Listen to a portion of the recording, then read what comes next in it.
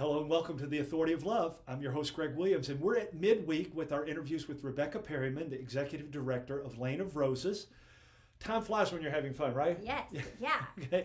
So you can check them out on the podcast tab at wjmm.com. Click on the podcast tab near the upper right, and then the Love and Lordship links. You'll find today's and the previous 2 days, which would be all 3 of these.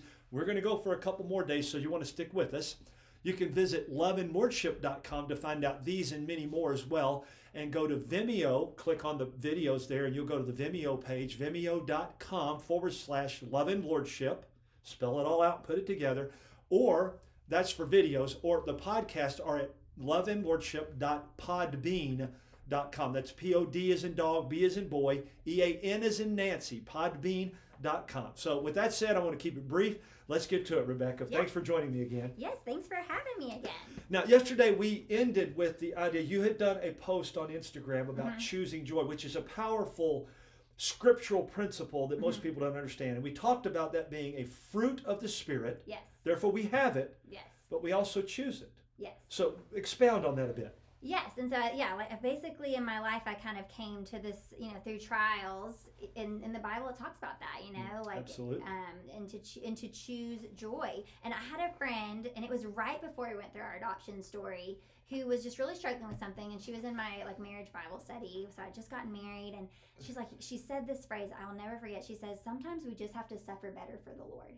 Like we will go through sufferings and trials, and we complain, but we're not seeking Him, and so we're not finding. And that's the joy. whole point of the Right. enemy using pain and struggle, Exactly. is to get you a focus off of Him. Yes. That's right. And so we, when we started our adoption story, that was in the back of my mind, and we're going through all these trials, and just really realizing God is calling me to suffer better for Him, and I can live this story because He is with me, and I can see the good, and I can choose. It's a choice, and it's believing that what God says is true. And that was a huge thing in learning to choose joy. Is do I believe what the Bible says is true for me?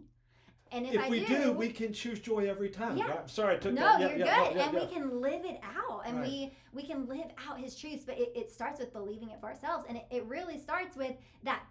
Jesus loves me. This I know, right? We sing that as kids, but it's it starts with understanding we are created to love and worship the Lord and receive His love back. And then we get to give that love away. But if we are not receiving His truths for ourselves, we will not be able to speak those truths and express those truths to others. And so let me ask you this in a minute. I'm going to continue Yes. with this, but I got to ask this right now.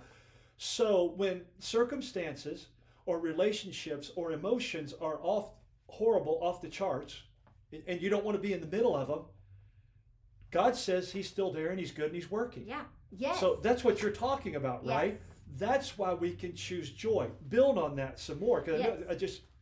we get stopped by the emotions or the circumstances, Yes. and He goes, don't let it. Yeah. Choose me, choose joy. Choose joy. And so recently, actually, through Lane of Roses, we went through a pretty difficult season last year. Just lots of changes, lots of moving parts, and it caused some just hard things with relationships. And I remember there was a moment where God said, "Rebecca, are you looking for the good? Are you?" And I'm sovereign. Ultimately looking for me. Looking for me. Yeah, He's like, there's so much good. It's not all bad. There is bad, but does that mean I'm not working? And I had to realize, I was like, if I believe the lie that God is not working, then I will live from that lie. And that is not what my God tells me. He says that He is working. And it may not look the way I want it to. It may not feel the way I want it to. But He's working. And that is good because He is good. And so I can choose joy because my God is good always. And isn't that wonderful? Isn't that marvelous? That no matter what this life has for me, my God is always good. I can always depend on His goodness. And therefore I can have joy. I can rejoice in the Lord. And so that was a big lesson. He brings it up all the time. It's Yes. Rebecca, choose joy. And that's why that one Tervis cup that's lasted over 10 years. And I believe that's why. Well, let me add something to that as to why I believe he keeps bringing it up. Because when he gets us, 1 Thessalonians 5:16-18 says, "Rejoice always, pray without ceasing, give thanks in all things, for this is God's will for you in Christ Jesus." He wants us to go back to that joy and gratitude over and over, regardless of the circumstances, the emotions, the relationships. Because when we do that, we're having to say, that can all happen, but you're still on your throne. Yes, you're still And I sovereign. choose to thank you and rejoice in that. Which is a scary thing It too, is. as a believer. It is. It's like, okay, if I say that I really believe that, then what's going to happen? Like, is he going to test me again? Yeah. And like, but every trial I've been through, I've also come to this truth.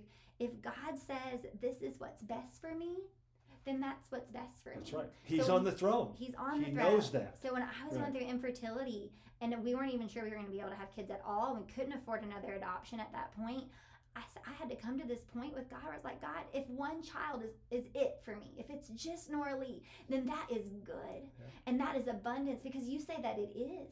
And so I will count it all as joy. Yeah. Like if I am not able to have another child and I have to watch friend after friend have multiple kids, but you say it's what's best for me and my family, then it's what's best. Yeah. Shift my thinking to align with your truth. And do we really believe the truth in the Bible? And if we do, then it has to change the way we think and the way we live. And I feel sorry. I really do. I sympathize. And I can't really empathize, because even when I spent, I'd say in the book, 8 or 9 years thinking I knew more than God, I knew he was there. Yes. I just wasn't responding well, okay? Really badly sometimes. But the point was that in so doing, I had to learn that in every one of those situations, in every one of those circumstances, in my own bad choices or in good choices, bottom line is he's still on the throne. His truth is still always truth. And that's what I had to learn. Yeah. You just said it. Everybody else having kids and we're not, but you said this is the best for me. I believe it. I'm going to walk in it. Yes, and so that's the story God has for me. I'm going to live it because my God loves me. Yeah. So he's not like it seems like the world was counting me out, right? Or like that he was counting me out. Like I wasn't going to be a good mother, so I couldn't have kids. Like all these lies. Yes. And he's like, no, like this is the story I have for you, and it's what's best and it's what's good. Yeah. And do you trust that and believe that? Yeah. And when I finally got to the place of like contentment in that, that's a big word. Yes, it was, but it was beautiful because I realized I was like, I just want what God wants. That's all I want. So for me, Jackson, he's like this bonus because I had gotten to this point of like, we may not have any more kids. Yeah. And that is that his middle name? Jackson Bonus Perry? I know. It's Bennett. It's Bennett. But Jackson does mean gift from the Lord. And I believe that with all my heart. Yeah, sure. Because you believed. Yeah. You allowed God to say, I'm not going to define what's good and what's truth. You've already done that. I'm going to live it. Yeah. I'm going to choose joy. Now, I want to transition a little bit here, but for several reasons. Number one, joy is the second fruit of the Spirit. Mm-hmm. There's one that comes before it. Love. Yeah. And so we've talked a little bit about this, but one of the things that connected, that resonated with me, again, with Lane of Roses, was you all are helping young ladies, and I know you go mentor those in college. You help them when they get out, but you mentor them with this concept of love. And love is not what the world makes it out to be. And unfortunately, many of our churches follow that. Mm-hmm. I don't think they know they're doing it a lot of times, but they don't teach it well. They don't disciple well. God gave us a really clear-cut plan on what love is to look like. Mm-hmm. 1 John 4:19 says, you love only because I first loved you. Mm-hmm. Yeah. And then let me give you the two greatest commands. Mm-hmm. And they sum up everything else. If you can't do these, you don't get it. Yeah. Love the Lord your God with all your heart, mind, soul, and strength, and worship him alone. Mm-hmm. And then love your neighbor as you love yourself. Speak to that from the standpoint of Lane of Roses and what you try and share with young ladies. Yes, so I lead a Bible study, and I have pretty much since the beginning of Lane of Roses. We have several Bible studies, but one of the things that I disciple women in is 1 Corinthians 13, right? So when I was little, I said, what do they call that? The love chapter. Right? When I was little, I remember asking my mom, I was like, Mom, how will I know how to love like my husband? She's like, well, God tells you in the Bible. Like, so like that passage is, it's in there because I studied it a lot. Yes. I guess I really wanted to know how to love my husband. And I remember one day just realizing I was just reading it. I was like, this is not from a human effort place. Like, love is patient, love is kind. And so so I've heard it preached before, and I think this is a fine sentiment, but I think it goes further than this, where people will be like, now put your name where love is. Rebecca is patient. Rebecca is kind. I'm like, and so I was hearing a sermon one time where a preacher was doing that, and I was feeling like guilty because I was like, Rebecca is not that. And then I just heard the Holy Spirit say, it's God in Rebecca. There you go. And so as I disciple women, that's a big thing. I say, like, we are called to love, but that love has to come from the Lord.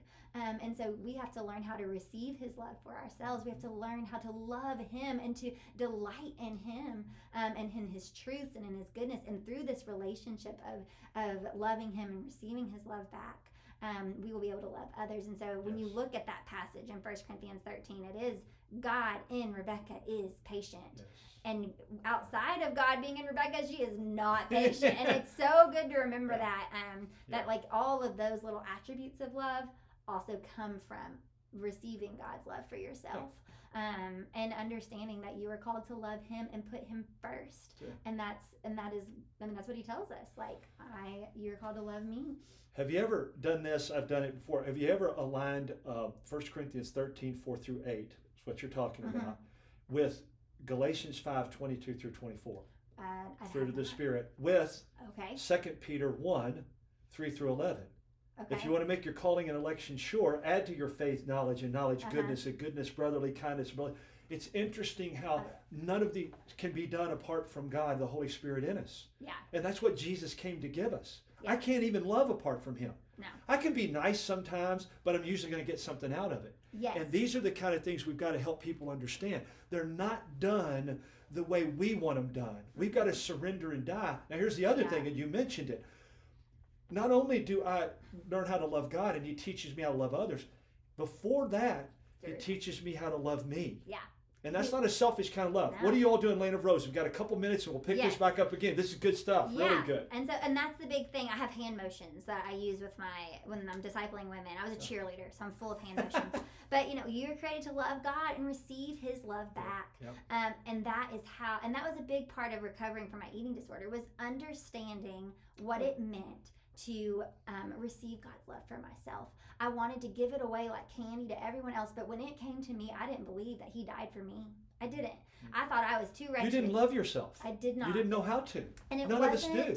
And my problem with right now is like the world has this whole thing of like, love yourself, learn to love yourself, but that love has to come from God. My sister always says, like, that's a nice sentiment, but where are you getting that love from? It's not from God, it's hitting the ceiling, coming right back down. And so she says it's got to come from the right place, and it does. So it's like wanting to receive God's love. And how do we know what God's love is? Well, we have to know his truths, and we have to believe his truths are what's best and the most loving thing for us. Amen. That's exactly right. And so really, it's the hand motions. And then once you get this, you can give it away. And I know people on the radio can't see my hand motions, but maybe that encourage them to go watch the video. Watch the video. That's right. I can't speak without my hands anyway. Yeah. You cut them off, I'd be mute. So anyway, I get it. So let's do this. Let's pick up on that tomorrow. Okay. And I do want to get more into your story on how God taught you that and how you're teaching others through Lane of Roses in the next couple of days. So appreciate that. You'll want to check us out and listen again. We're going to get her contact information again the next couple of days. Remember, you can get our book, The Authority of Love, 2nd edition on Amazon. Spell out second, S-E-C-O-N-D. Or you'll be on a goose chase, right? You can also find us at loveandlordship.com, and you can find Rebecca and others at laneofroses.com, right? Yeah. Okay. Let me see if there's anything else I need to cover before we close out here. I think we're getting pretty close here. Thank you for listening, by the way. And if you want more, check out those things. We're going to have more with Rebecca tomorrow. We're going to build on this. Keep encouraging folks to join us for this great message to women, individuals, spouses, marriages, families, and even to the church. Thank you for joining us. Thanks for your prayers. Thanks always to the Lord, and make it a great day in Christ. Now stay tuned for Bill Reeser and Encounter. I'm Greg Williams, and you're listening to The Authority of Love.